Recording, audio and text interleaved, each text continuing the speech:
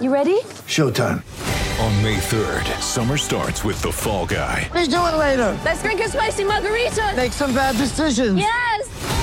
Audiences are falling in love with the most entertaining film of the year. Fall Guy. Fall Guy? Fall Guy. That's what the poster said. See Ryan Gosling and Emily Blunt in the movie critics say exists to make you happy. Trying to make it out? Nope. Because I don't either. It's not what I'm into right now. What are you into? Talking. Yeah. The Fall Guy. Only in theaters May 3rd. Rated PG-13.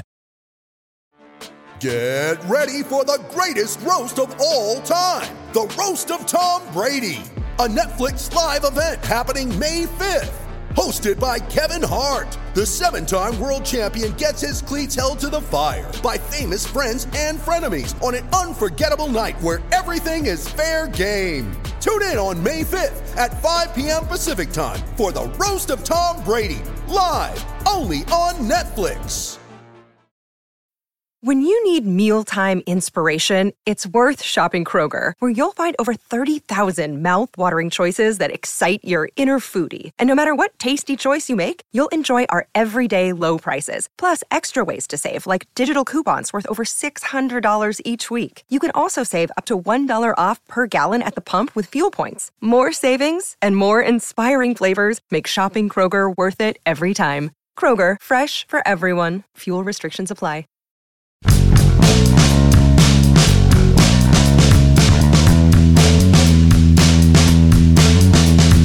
Just a wonderful all-around night in Kansas City for the baseball club. An interesting pregame interview with Ben Cherington as well. Good morning to you.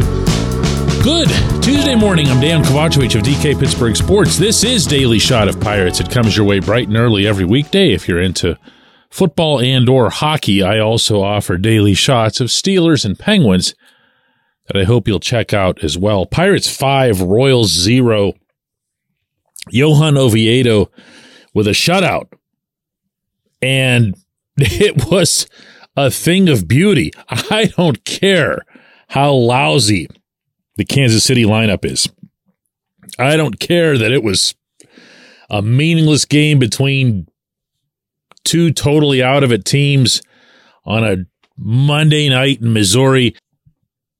When you give up 2 hits and 2 walks over 9 innings, 112 pitches, you don't allow a runner to reach second base, when you've never in your big league career pitched in the 8th inning at all as a starter, yeah, man, that's good stuff. Good stuff.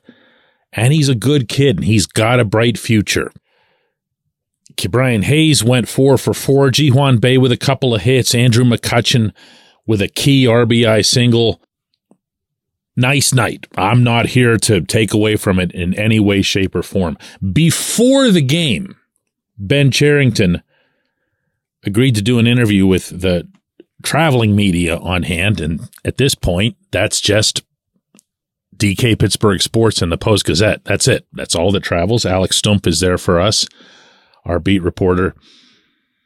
And Cherington had some things he seemed to want to get out of his system, and he talked about them. I don't think it was going to be anything that would satisfy the public that's been disappointed by this season, and rightfully so. He talked about the offense and said, we're getting more guys on base. We need to score more runs. He talked about the pitching and the injuries that have largely led to only having Oviedo and Mitch Keller left standing in the rotation. And he also addressed emphatically, again, but this time really emphatically, Derek Shelton's future in saying that he is absolutely coming back in 2024. And this wasn't one of those dreaded votes of confidence. It was really, really strong. Shelton's going to be back. Now, Cherington didn't say anything about Oscar Marine, Andy Haynes, anybody else on the coaching staff that has obviously, very, very obviously not done its collective job. But he did say that about Shelton. So what that leads me to believe is that, well, A, Shelton's going to be fine. as far as his job status goes for 2024, and that I guess we'll see.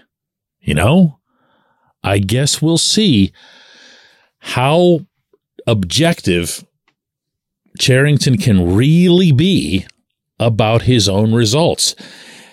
It's saying something here when I share with you that Cherington has that in his DNA. He believes in it, speaks about it, actually agonizes over it. He wants to remain as objectively almost, how do I put this? Almost out of touch or distanced emotionally from the results so that he can make what he hopes are the right calls. I heard him from this in a good talk we had up in Milwaukee. It was about 2 months ago. It was in advance of the draft. And it was about the how and why he doesn't want to, follow scouts around or do scouts work for them when it comes to the amateur levels. He didn't want to be chasing Paul Skeens around. He didn't want to be chasing Dylan Cruz around. He wanted the scouts, the boots on the ground to do the work. And from there, he wanted the analytics people to do their work. And all he wanted for himself in this equation was to be the arbiter at the end, if needed. Turns out it wasn't needed because from what I understand, the agreement on Skeens was universal.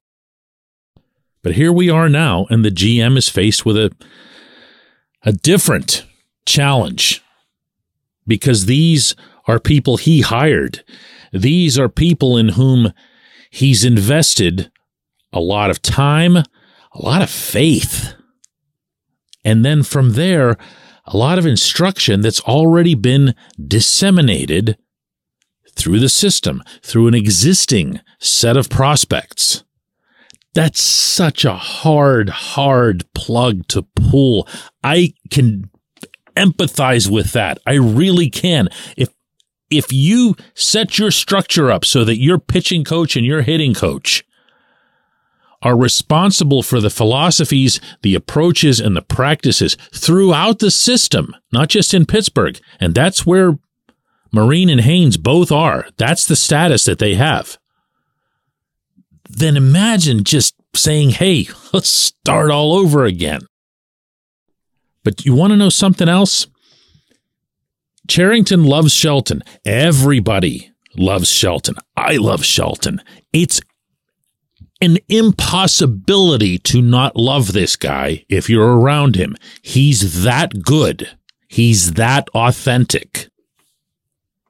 And when I see a scene like the one last night in Kansas City where Oviedo has Andy Rodriguez come out and literally leap into his arms, and right behind that, Oviedo makes eye contact with Shelton and gives him this emphatic handshake as if to say thank you for the opportunity to finish this one off.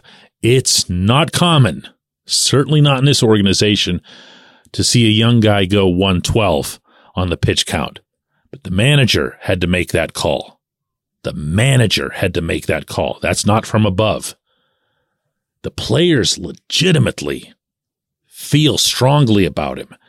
And that's also not an easy plug to pull. In fact, I'd argue it's a much harder plug to pull.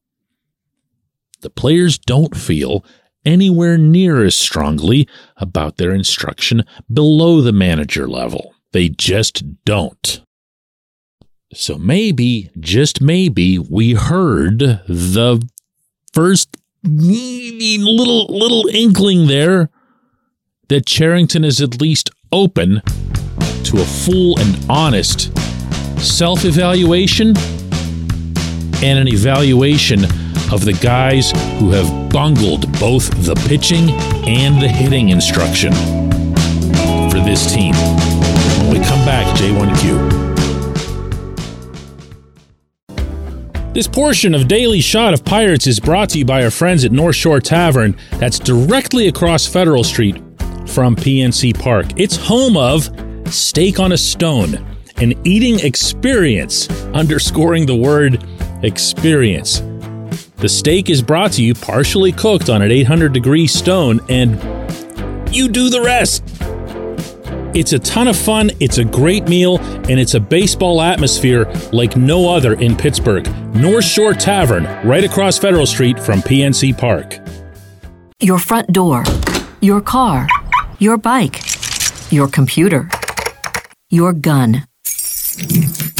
Safety is a habit. Every day you lock and secure your home and everything you want to keep safe. Gun safety and responsible storage are no different and the best way to help prevent accidents, misuse, and theft. If you have a firearm, own it, respect it, and secure it. Visit ProjectChildSafe.org. Brought to you by the National Shooting Sports Foundation and the Bureau of Justice Assistance. Mother's Day is around the corner. Find the perfect gift for the mom in your life with a stunning piece of jewelry from Blue Nile. From timeless pearls to dazzling gemstones, Blue Nile has something she'll adore. Need it fast? Most items can ship overnight. Plus, enjoy guaranteed free shipping and returns. Don't miss our special Mother's Day deals. Save big on the season's most beautiful trends. For a limited time, get up to 50% off by going to BlueNile.com. That's BlueNile.com.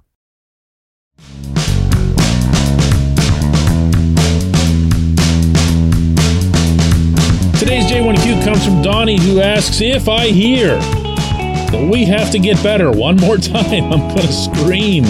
How about instead if people associated with the Pirates say that we have to get good?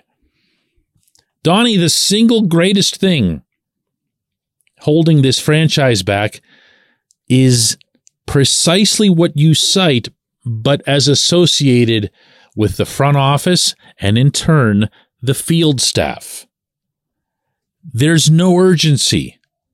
It doesn't come from above. It sure isn't coming from this owner. And it doesn't come from the team president.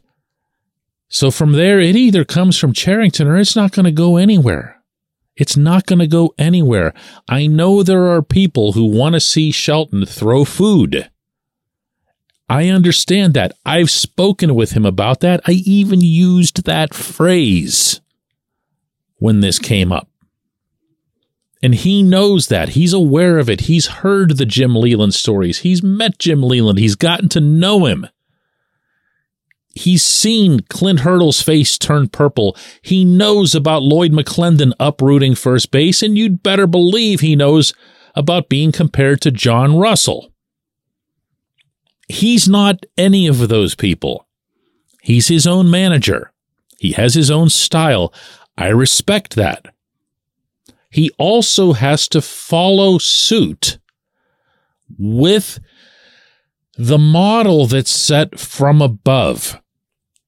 Bear in mind that Shelton, like Russell, by the way, and also like Hurdle, was brought in at a low point for the franchise, kind of the beginning of a rebuild, or at least a little bit of the way into a rebuild.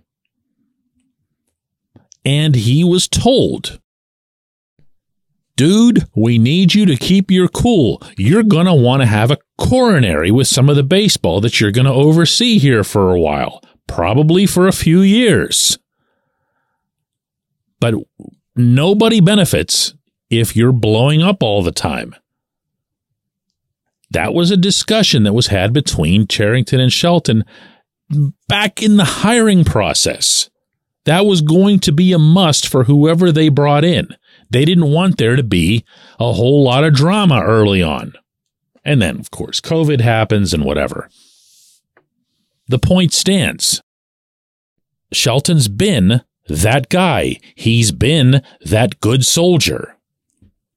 But there does come a time, presumably a good time for that would be when you get this really nice extension while your team is off to a 20-8 start, to say, hey, everybody, meaning including all the people over my head, is this it?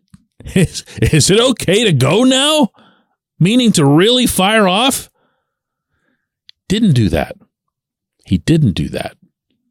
I'm not sure what that says about him as a manager. I'm not sure if he's got the same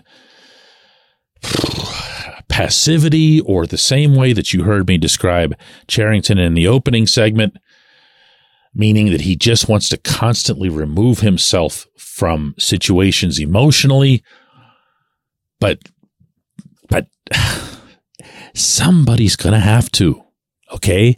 Somebody's going to have to. At this point, I don't care who it is. It's not going to be Nutting. Maybe it's Williams, but I don't know. Maybe Cherington just shocks the world, but I don't think so. I do believe it's going to have to come from the manager, or way more likely from the players, the way it did back in 2012 and 2013 when the leadership of that clubhouse was the one that made the most noise internally to make sure that the Pirates were as competitive as possible heading into those playoffs. I appreciate the question. This team is so complicated. I appreciate everybody listening to Daily Shot of Pirates. We'll do another one of these tomorrow.